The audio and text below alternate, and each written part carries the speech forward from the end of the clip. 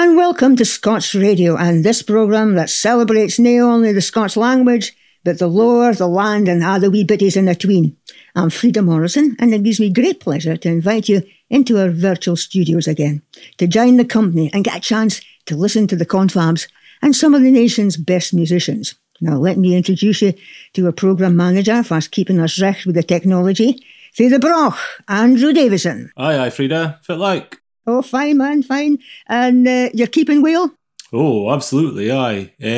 Glad the rain stopped. It's still a bit overcast, a bit dreich up in Aberdeen. It is a bit dreich here as well. OK, let me introduce you to our companions. They are musicians, singers Steve Byrne and Kathleen McInnes. Hello there.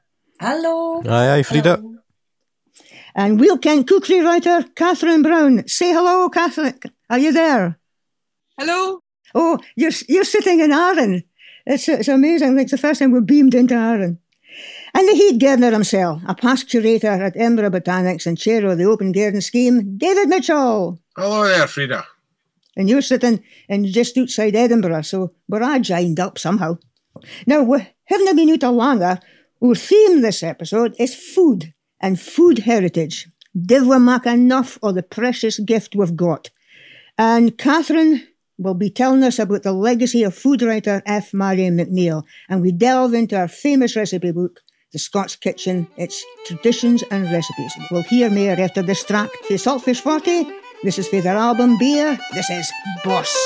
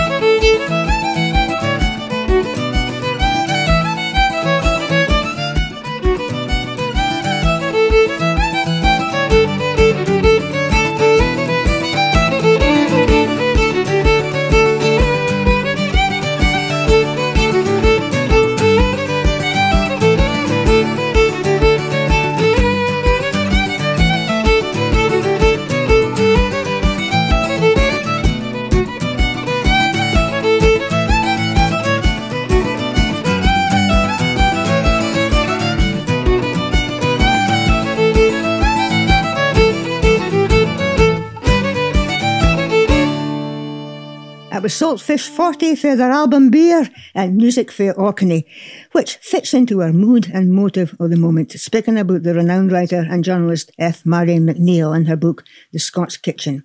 Now, Floss, as she was known, grew up in Orkney, but more in a minute about that, and I've asked my guests, for I come from different backgrounds and airs, to think of food And that didn't take a lot of persuasion for some, no mentioning any names, but also think of our food heritage. And we often speak about our music heritage, or linguistic heritage, or writing heritage, castles, trees, environment, but we do not often speak about our food heritage, that we ken is important, but is often neglected.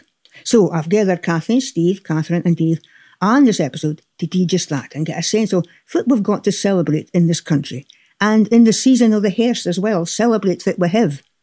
First, let me ging to one of our best and most celebrated Gaelic singers, Kathleen McInnes. Kathleen again.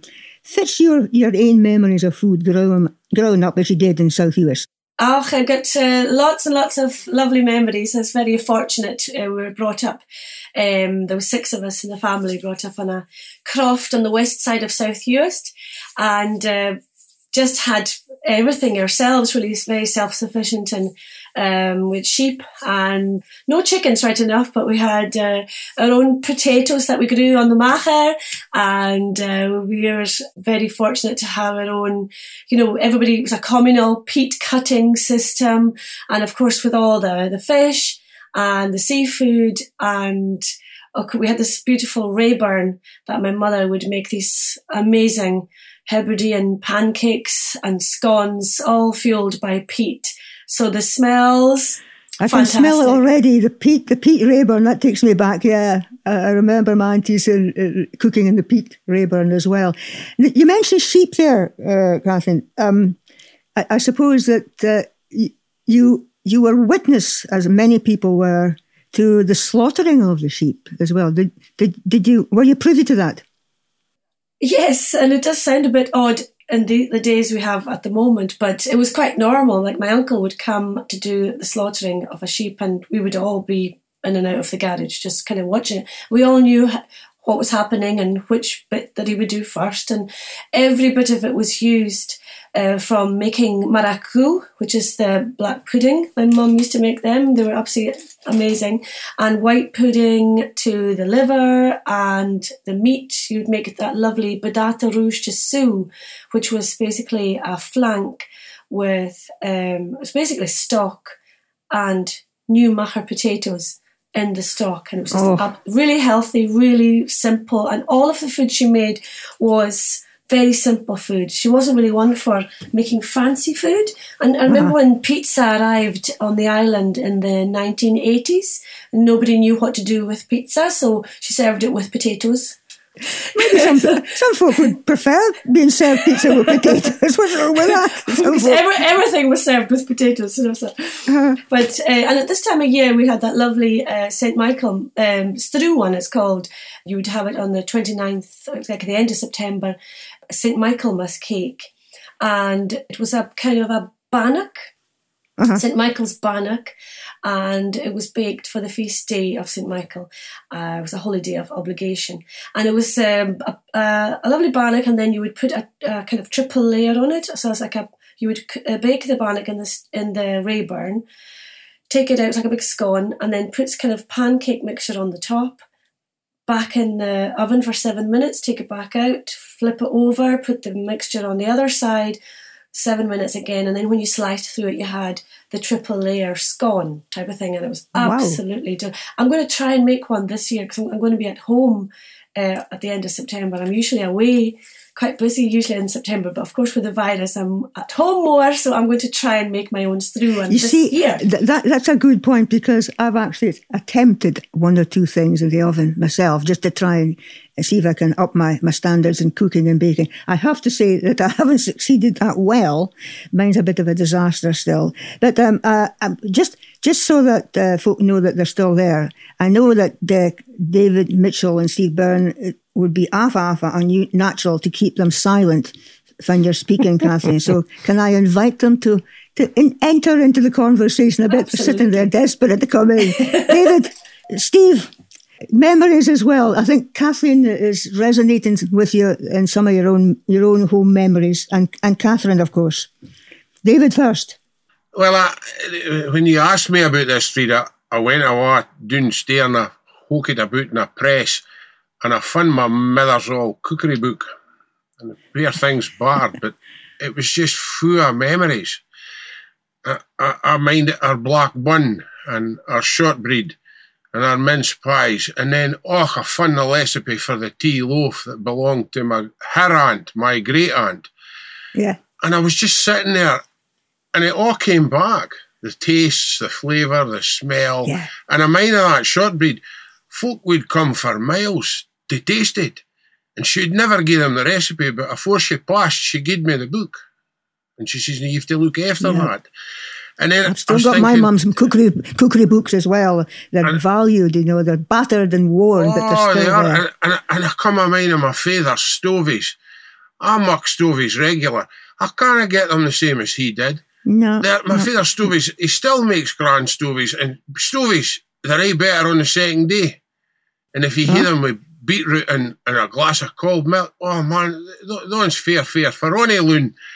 And then I look at that cookery book again, and I was going through Marian's cookery book, and I found this recipe, Mrs. MacLeod's salmon steaks, and salmon done in cream and sherry and cayenne pepper with a dash of ashevy essence, and I'm just looking at it and I'm salivating, and it reminded me of a recipe I tell you about one recipe with salmon cooked in red wine and oranges, and I made it in the desert, in the Sonoran Desert, for folk over there, and just food's so integral to our life, and it's just listening to Kathleen there now about what you see and experience as a bairn lasts and is so valuable, and I would hate that we lose that, and if am I looking for good things about the situation we're in now. And I think if there's anything good comes out of this awful pandemic, maybe it's the fact that we're functioning more as families. We're functioning more around the kitchen table. We're cooking more at home. Mm-hmm. We're reconnecting with food and where our food and what we eat and where it comes from. I've spoke to a wheen of young folk and they're all saying to me, I've put on weight, I've been cooking more, I've been doing this and doing that. And maybe that's something positive that comes out of that. I'll take Kathleen back in again here, because I think you've touched on a lot of very, very memorable points there and familiar points. But I'm going to go back to Kathleen just before we hear her singing about some of our festival traditions. Now, there was a tradition we spoke about, or you told me about, for the ladies gathering before a wedding. Tell us about that, Kathleen. Yeah, because they would do the spia na gerken, which was the plucking of the chickens in preparation for the wedding feast. And then we were wondering if that's where the hen party was invented. But other traditions, like at New Year, they would have na gillen holig, who would come round just before, just at the very end of the year, and they would collect food from each house.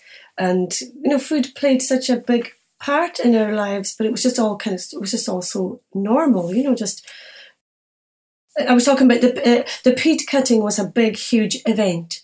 And then when my mother was hosting the dinner after the big day of the peat cutting, the table would be put in the living room, which was a big deal, and set beautifully, tablecloths, and all the workers would come in and have the big meal. Mm-hmm. And then when they left, we got to eat in the living room at the table. And then the fun was, if you were, whoever seat you were in would be like the local character in the village, or there was lots of fun to you're this person and you're that person, and it was. It's funny you should say that, because you've just triggered the memory of my first thrashing mill.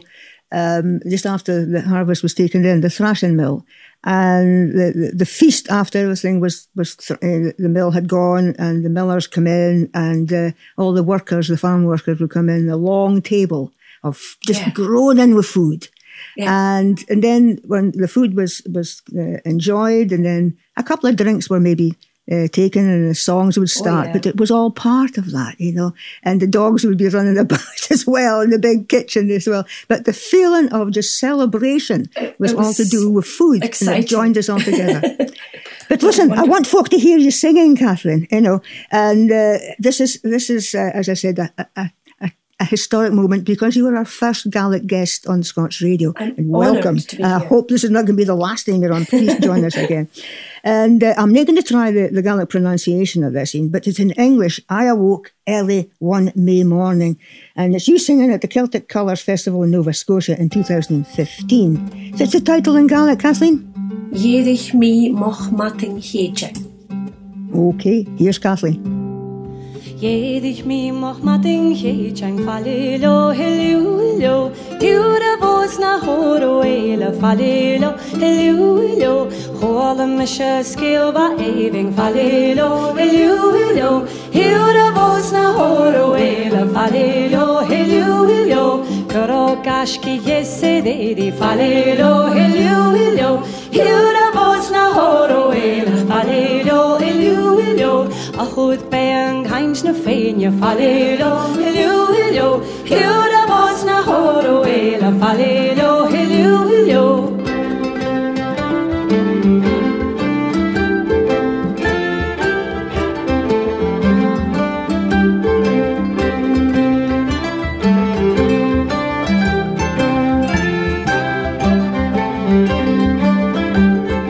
Horjet garo Gaelic femal falilo hello Hiura vos na horo ele falilo hello Angsa skol chomadi perla falilo hello Hiura vos na horo ele falilo hello Shit the dinge araing femal falilo hello Hiura vos na horo ele falilo hello Fishau machen toshik leist a falilo hello Hiura vos na horo ele falilo hello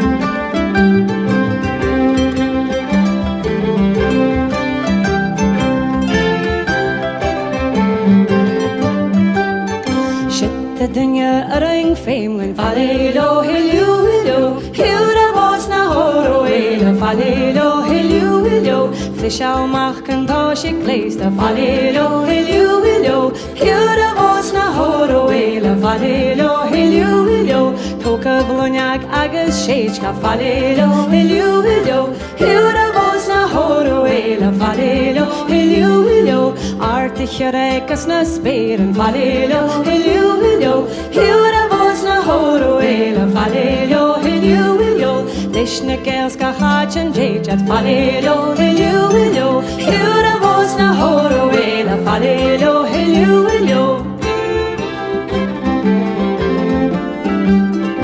Hiura vos na horo ele falilo hello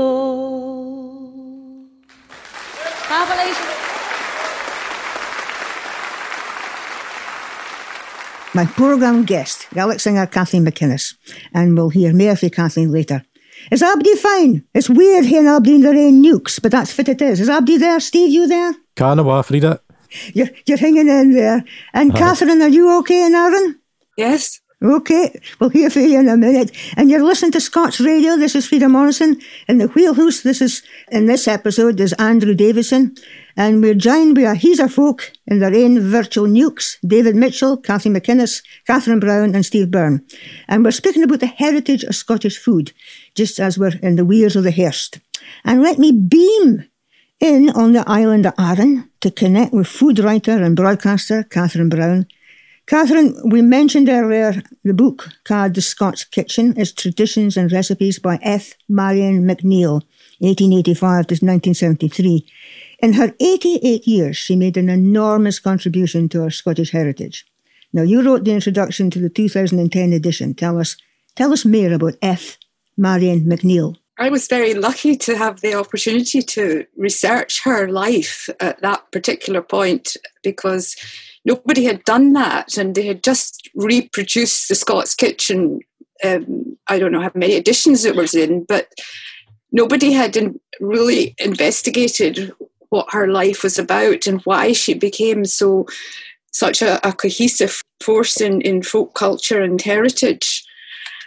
And it all began in Orkney in her childhood. She was a daughter of the manse. There was 12 children. There were 6 daughters and 6 sons. Her father was very keen on education, and the children were all educated and sent to different parts of the world. It was in a lifetime of collecting. She collected much more than recipes. She collected our food culture. She saved our food culture in the Scots kitchen. And there were, when it was first published, she had letters from, well, just take you, for example, Hugh McDermott. He sent her a lovely letter. I went into the National Archives in Edinburgh, and I found the letters in her archive from Hugh McDermott, and he described it as a masterpiece, the Scots Kitchen, and it was the letter was very interesting. Also, Lewis Spence said it was a revolt against standardisation. I'm going to turn to Orkney again, Catherine, for another tune, the Saltfish 40. You'll like this one. This is a lovely, lovely melody, and it just gives you a feeling of the place. It's a bonny melody called Ellen's.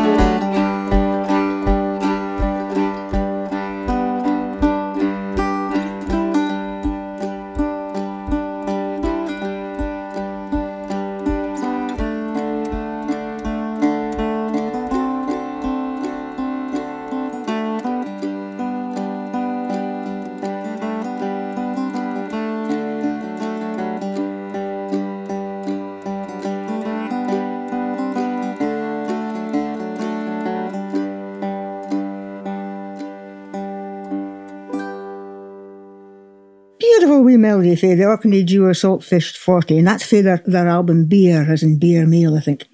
New, far was we? Far are we? Well, you're listening to Scots Radio. This is Frida Morrison. With me is Catherine Brown, David Mitchell, Catherine McInnes and Steve Byrne. And in the steering room now is Andrew Davidson, everybody still okay? Are we still all together, just about hanging on there? Hanging in. Now, Andrew, what's your memories of food and dishes growing up in the Broch? Well, I suppose a lot of mine would be the same as a lot of other folk round about the northeast coast. It's maybe a bit similar to you, Frida. There's a lot of fish, obviously. Like, I grew up just right in the coastline in Braidsea in the Broch. But I'll admit this, and this is something I didn't like to admit very often, because I get the same reaction from folk, is I'm a Broch loon, and there's a lot of fish I just wouldn't eat. So there you go. But that's it. One of my vivid memories for the Broch, and I think maybe a bit disturbing, is my dad eating rannies. Do you get rannies? Aye. Cod roe. Cod roe, aye. I always come home with him. I might be making this up, but he seemed to come home for the pub with like rannies wrapped up in a bit of newspaper. It was like, that's right. Maybe it was a bit of illicit business going on in the Broch. He used to eat them in the kitchen, and honestly, just the sight of them and the smell of them, I couldn't have thought it at all. So that kind of put me off a little bit. I know they're a delicacy in many countries, but you kind of, I'm like it. The look of them puts me off. I'm the same with winkles. I used to pick winkles, but I just would not eat them. Oh, me either. No way. And Abdi used to go down on the shore, down beside the bow fiddle, and cook the winkles in the pans there. And just the sight of them and the smell of them. I couldn't eat them at all. No. Right. Tis to Steve, I gang now. Steve, we were speaking with Catherine about Marian McNeill in our book, Scots Kitchen. What is it about this book that makes it so special, do you think? Well, Marian McNeill, Floss McNeill's an interesting character altogether. I suppose that she'd be somebody that wouldn't be on the tip of my tongue in terms of being a folklorist that you would kind of immediately think of when you come to think of Scottish folklore. But actually, the experience of looking at the book, it kind of opened my eyes a wee bit as to the importance that she has in the way that she sets things into localities. She puts in songs and poems. She references all kinds of folk, like Marjorie Kennedy Fraser, Alexander Carmichael and Carmina Gadelica, Gaelic proverbs, Robert Ferguson, Walter Scott. There's a whole wheen of things. And you get this sense, that she was a generation that she kind of reminds me almost of Helen Cruikshank. They were the same kind of age and same born and died around the same time. Had this kind of classical view of Scottish culture that tied in with the Renaissance and all that kind of thing. She was big pals with William Muir. This whole thing that I just thought, jings, it's somebody I should take a look at, because the book is absolutely stapped full with all kinds of things that I suppose, as Catherine says, they hadn't been put together any place else. I mean, it's an important book. What's your own food memories? Well, I'm sitting here kind of going, oh, jings, I grew up, I was a vegetarian for about the age of 5. So it was a bit strange growing up, I suppose, in Scotland of our places, although it's 100 times easier nowadays. But growing up in Arbroath, my granny and grandpa bade down at the foot of the Toon. They were just round the corner for the harbour, so the whole time I was pretty much used to the smell of the fish, and just along the road there was the smokies made. And the funny thing is, you imagine smokies a big industry, but it was just a wee thing, even in a bigger town like Arbroath. It was just, folk did it kind of mostly in their greens, but their backyards or their houses, you would gang into the sort of, through the pendy, and there would be a wee bitty, a kind of outhouse kind of thing, and the lad would be in there, the local lad called Joe, and what a Joe's for fish, my granny would say, and gang in and see the barrels with the hessian and the whole thing. So I can't about that for a young age, and it's still, even I can't gang past a fish shop without, even though I didn't eat fish, I thought standing there for a minute or two and just tacking in the reek and thinking, aye, that reminds me of being a bairn. But I suppose my family foods would be things like kale soup, and I didn't ken for years what this word kale meant. I thought it meant kill, and as a laddie I was like, what's this kale soup? But didn't ken. My granny says it's fine for me, I love it. So that was mostly a vegetable soup that she would make. And then I had my own vegetarian version of stovies, which was mostly the gravy, salt and the tatties, and then a wee bit of ingin through it. And then I suppose the other memory I had round the corner from my granny and grandpa's was the fish and chip place. There was a place in Arbroath called Peppo's that's still on the go now. It's fish been and around chips, of course, aye. It's been around 50 years and it's right on the coast. Now, I've asked you to look into some of our food traditions. What have you come up with? Well, I suppose there's no that many things in the Scots kind of traditional larder, I suppose, in terms of the customs and things associated with it that isn't at the day with Christmas. And of course with Christmas we're speaking about the clouty dumplings and the black buns and the kind of Christmas cake. It's certainly the things in my family that would be the main memories I mind. And the only other things that I really mind would be the summertime, when we'd be away for the berries either at the ferms or the wild rasps, and we would be making jam upon jam upon jam, because as folk in tunes of our Scotland would probably recognise, we had the thing called the flower show, and the flower show was in August in the community centre in Arbroath, and my family would be making all sorts of kind of foodstuffs to exhibit at that, but the main thing there was jam. It was a bit like a kind of country fair or a WRI kind of competition, that sort of thing. So they would be the things I would associate with it. It was that. So, I mean, it should be mentioned that you are a practised jam maker yourself. And the famous Christmas competition, far we had in Scots Radio, far we had the competition to judge the best apple jelly. Should we mention that competition? Because it's still a bit sore for you, I think. Well, Steve won the competition, but there was a judge's inquiry because there was fust found on top of the apple jelly, and he didn't get the prize. He didn't get the prize. The prize was There's other years. There's other years. There's other years. We'll go it again. But you're growing Oslan apples, which is the traditional Arbroath apple. Do you turn that into anything apart from just eating the apple? Well, it's a funny apple altogether. The Arbroath pippin, it's cried, and it's an early ripener, so it's ripe about now, end of August. The first ones that comes in the calendar for apples. Mm-hmm. The trouble is, it's a heritage apple, and it shows you the problems with a lot of these heritage varieties, and Dave will confirm this, is that they're not that kind of hardy, some of them, and they didn't necessarily fruit an awful lot. They're certainly no to the amount that you would want to be putting in this kind of commercial, kind of into that sort of usage. So it's a wee crop that we hay. It doesn't keep all that well. A lot of the early ones didn't keep our well, so we tend to just make it into kind of what folk might cry, not quite jelly, but my wife is German, so we make a thing that we call Apfelmus or Appelmus, depending on where you come in Germany, and that's just kind of apple sauce, really. I think folk in North America would ken that. Did you not tell me about you mixing it with tatties or grated tatties at one point? Aye, there's a thing that another German thing called Reibekuchen, and that's just grated tatties put together with a bit of egg and ingen, and you just fry it into a wee kind of flat round bitty, and then put it together with the Apfelmus, and it's a good thing to use kind of unripe apples for. We've had a lot with the weather the last wee while. We've had a lot come off the tree, so you didn't want to. I mean, you can't eat them, really, they're not ripe. By the time you try and ripen them in the house, they start to get a bit soft, so you're best just tacking them and putting them into something like applesauce or a sort of pie or something else that you would bake it, so you get the use of them that way. Sorry, Dave, were you going to come in there? Steve? I was just going to say, this is bringing back an awful lot of memories, and I must have been awful lucky, because my mother used to put a sixpence in the dumpling at Christmas, and there was 2 or 3 in it. My grandfather, he seemed to have a nose for where they were. I don't know, he seemed to manage to get them, I know, but and I mean, I didn't ken anybody if you mind getting a toffee apple, and my mother used to hang it on the pulley in the kitchen at Halloween. And you used to put a blindfold on, and you did try and bite it when it was all sticky. And you got your face all covered in it, try to get a bite out of it. And then only you duke for apples when you were young. Aye, of course. And used to have an all galvanised bath.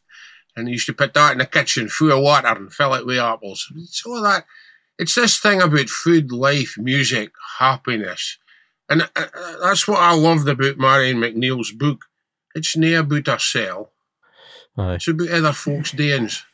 Aye, that's right. And it's such a valuable thing. And it is. I get the feeling she was an awful modest kind of body, though. She wouldn't have wanted a big fuss about it. No, hugely talented. She was an organiser of the suffragette movement. She was a social worker in London, and she organised a peacemaker's pilgrimage from Wales to London. And then she became a freelance journalist in Edinburgh. Catherine, you're coming in there, you'll agree. She was an amazing character. She certainly was. She was very, very well thought of in the intellectual, cultural world of Scotland. Very involved in the Scottish National Party. And I think she was a vice president at one point. So she was in that group. In that group in Edinburgh, it's very, very, very influential. But not only is Steve good at growing Oslin apples, but he's a good musician. And he was voted Scots Singer of the Year, the Trad Awards last year.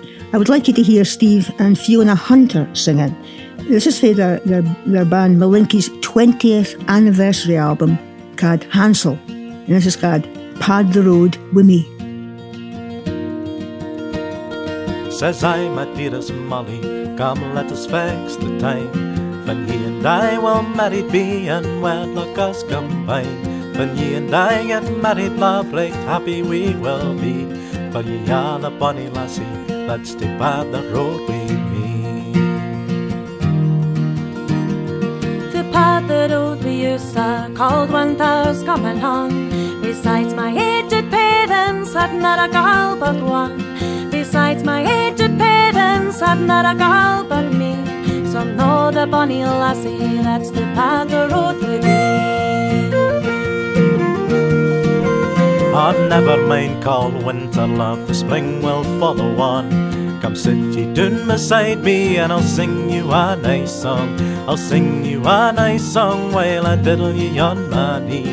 For you're the bonny lassie, that's the by the road with me. All the other lads that I had, they proved of cruel mind. They beat me and badgers me and proved to be unkind. They beat me and badgers me and guard me through the day. But there I get my love to them to pad the road away.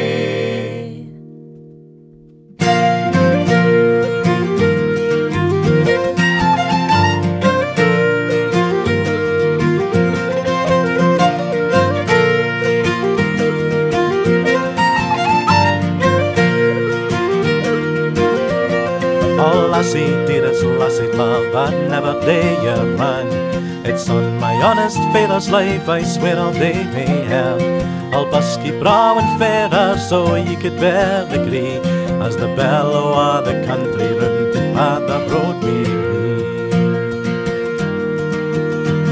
me. So she has done the hose and shoe to the Cardiff gang, and long a morning that couple were made in. And long in the morning her troubles were set free. For she's the bonny lassie that's to pad the road with me. She's the bonny lassie that's to pad the road with me. She's the bonny lassie that's to pad the road with me.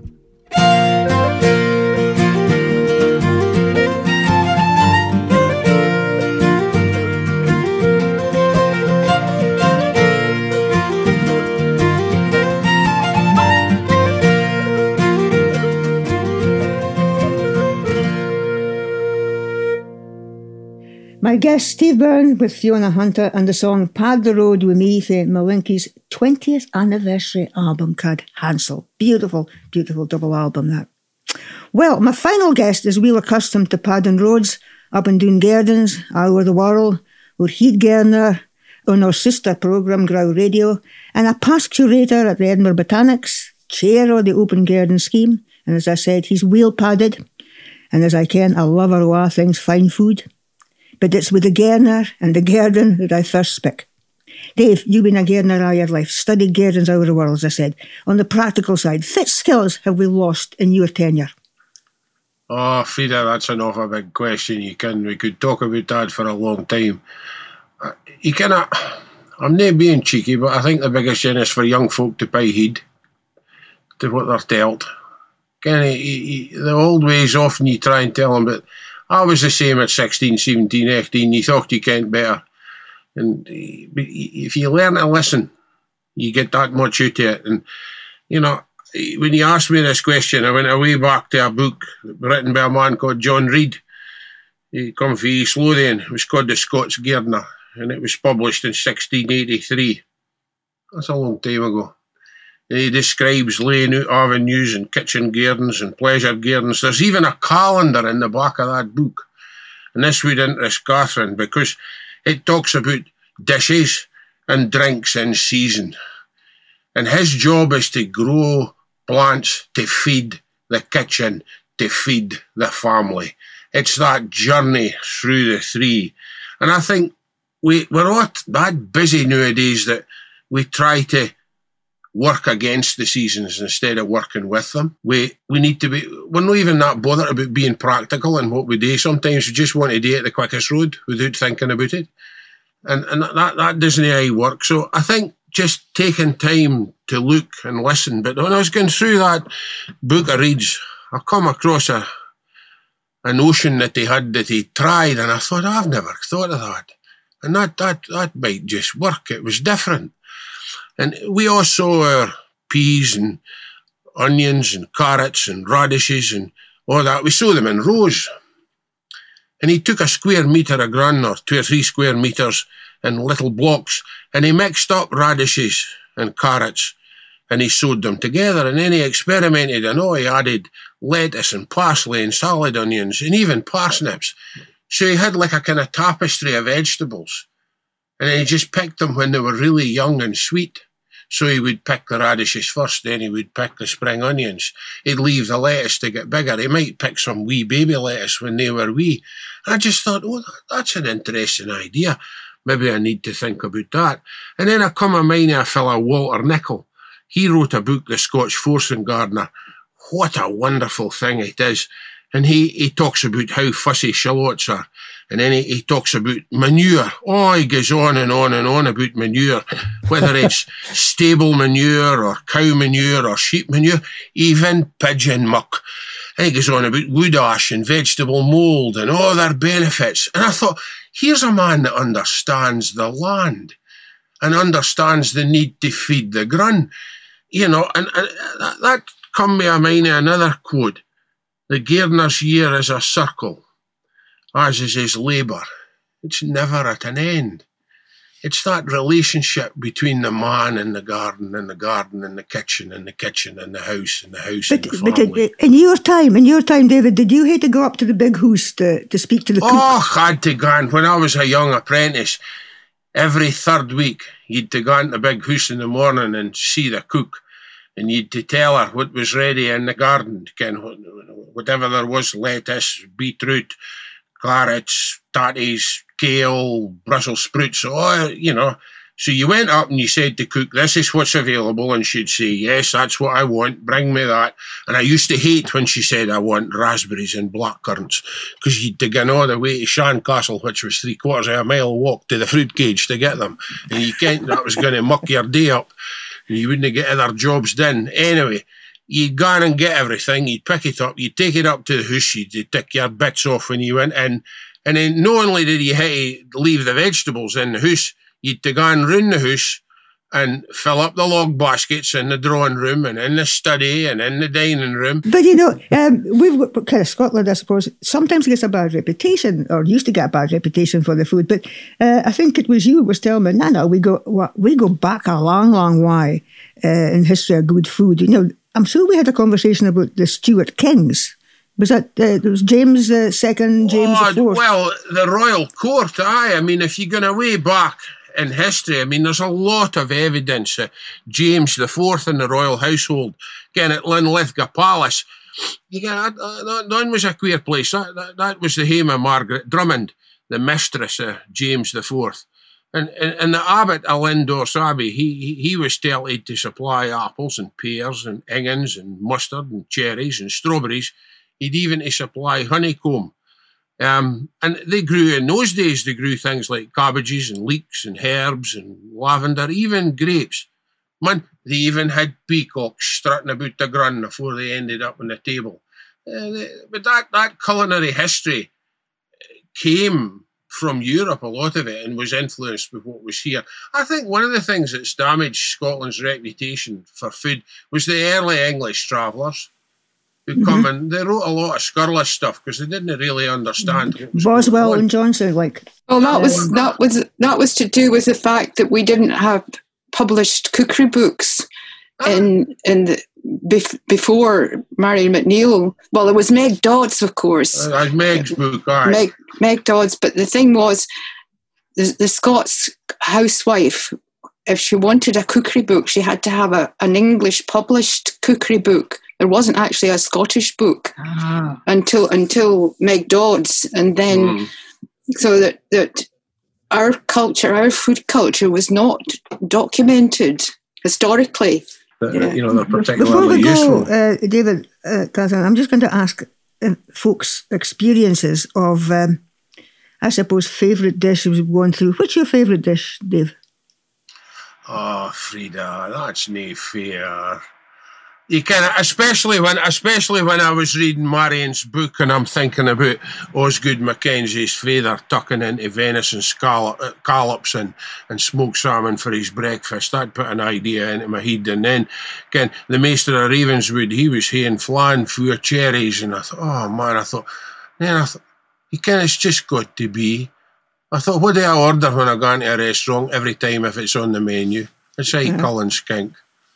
And if You were about to Cullen skink again. If I had to pick another thing, I think it would just be rhubarb tart with a short crust pastry and homemade custard. There's an awful list of things, but rhubarb tart and custard, it's seasonal, it's homely, it smells great. It's nae that bad for you. My doctor's no listening, so it'll no matter. And, it just tastes grand. But it ain't that funny. It's a thing you had as a bairn. Yeah. A lot of folk, you say to them... Back to that again. You say, what's your favourite food? And a lot of folk will, if you really push them on it, they'll say, tatties, peas and mince.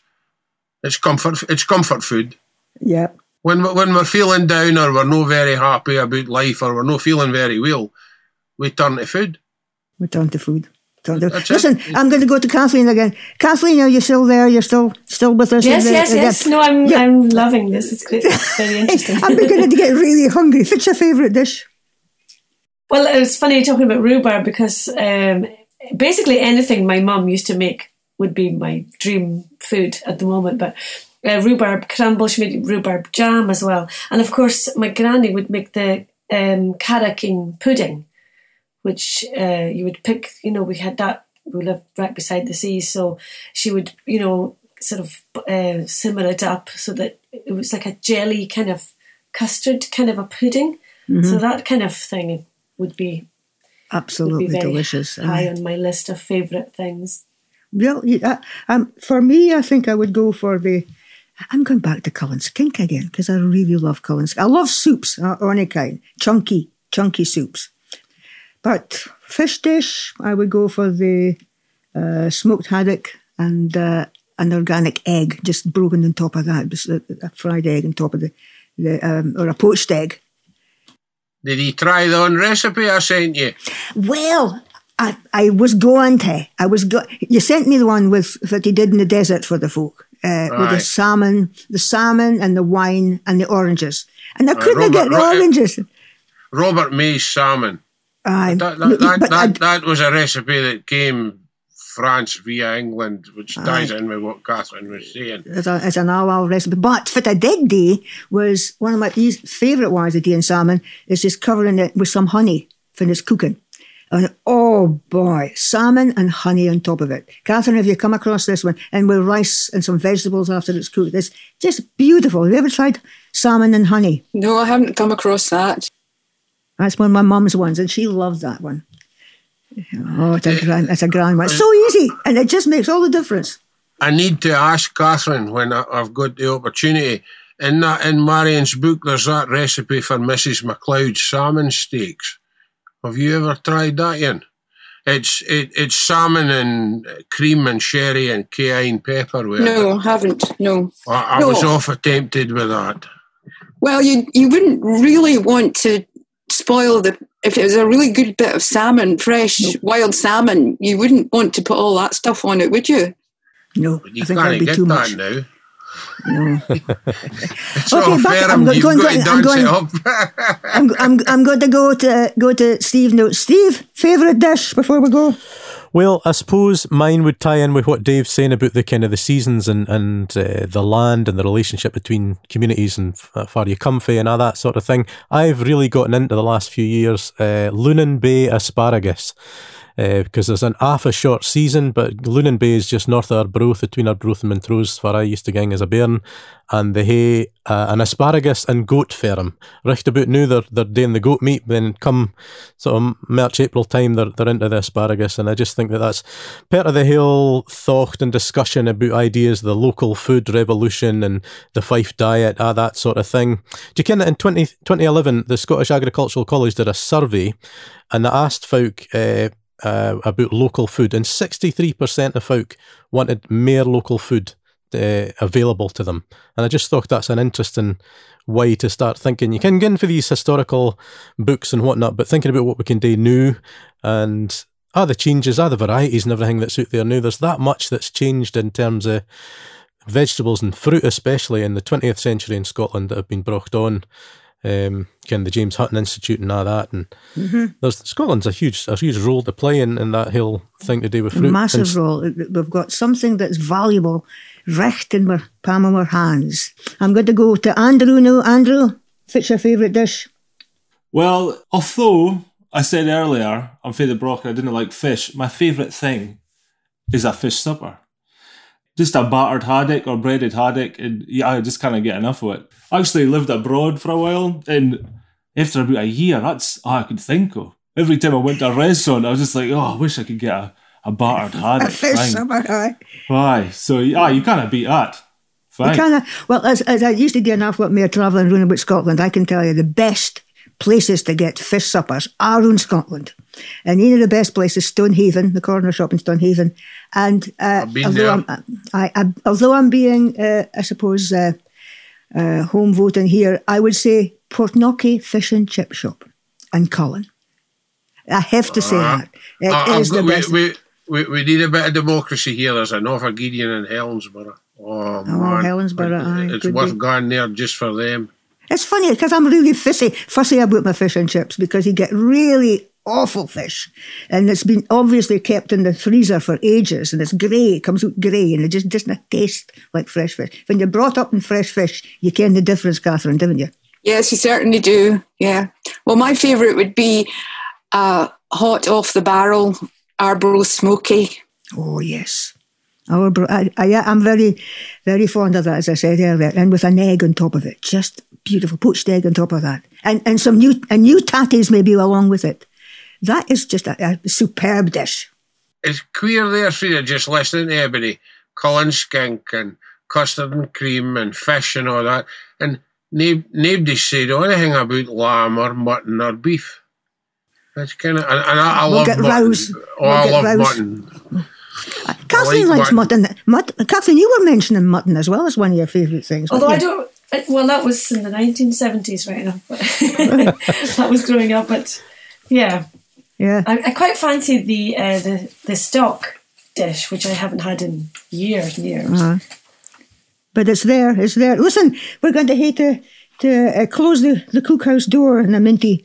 Dave Mitchell and I'll be delighted to be working with you and your companions on this episode of Scots Radio. Remember that Dave is back with us on our sister programme, Grow Radio, www.growradio.com. And my thank yous to Catherine Brown, Kathleen McInnes, Steve Byrne and Dave Mitchell for their company and good wisdom. The details about the book we feature, here it is. A Scots Kitchen, its Traditions and Recipes, by F. Marian McNeill, and it's published by Berlin. The edition we were speaking about was the 2010 edition, edited and introduced by Catherine Brown. And remember, you can join Dave, as I said, and myself again, with Andrew still looking after us, and we've got Richie Werner joining us again, of course. That's over in our sister ship, Grow Radio, www.growradio.com. Andrew, what about giving some instructions as to how folk can record their gardening questions as well? Can you tell them about it? What you can do is you can go on to, as you said, www.growradio.com, and there's a button in there.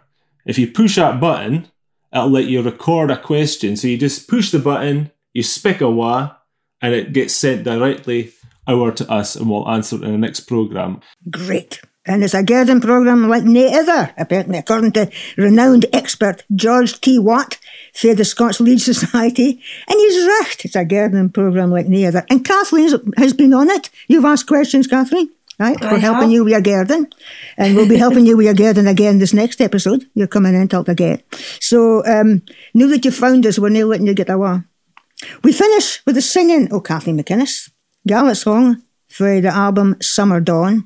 Fits it card again, Tirich Bard Turneg. Say it in Gaelic again for us. Tudug Bard Hurnig. It sounds an awful lot better when you said it. Yeah. Okay, from myself, Andrew and our companions, on behalf of Scots Radio, stay well and join us again. Bye the new. Fo mein garam udig, se charnak vek churi, on glad awen you ha. Bart hurnig eg tav, chagushke, alepi chuguncha, hail shantraum tursach, a kiun drenge vart, Lord lion jaunushe, hapachga ansu, skilea clowndunya. Hurug on vases, chagushke, alepi chuguncha, hail shantraum tursach, a kiun drange var, hudeka pulpover, and halan a hude, ga kleuch ga swordke. Le hoaslach a gra, chagushke, alepi chuguncha, hail shantraum tursa, a kiun drange var, and shedda bishach chiles, and her sangipad, baloya either. The milnam bjaun chagushke, alepi chuguncha, hail shantraum tursach, a kiun drenge var.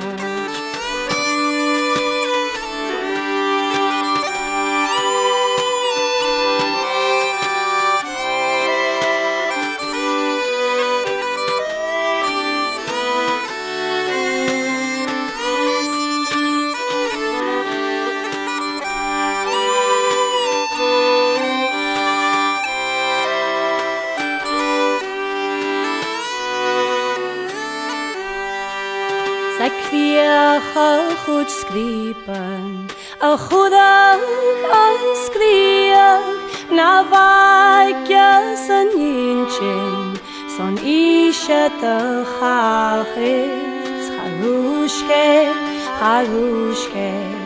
alepi chuguncha, hail shantram tursa, a kiun drange var. Chagushke, alepi chuguncha, hail shantram tursach, a kiun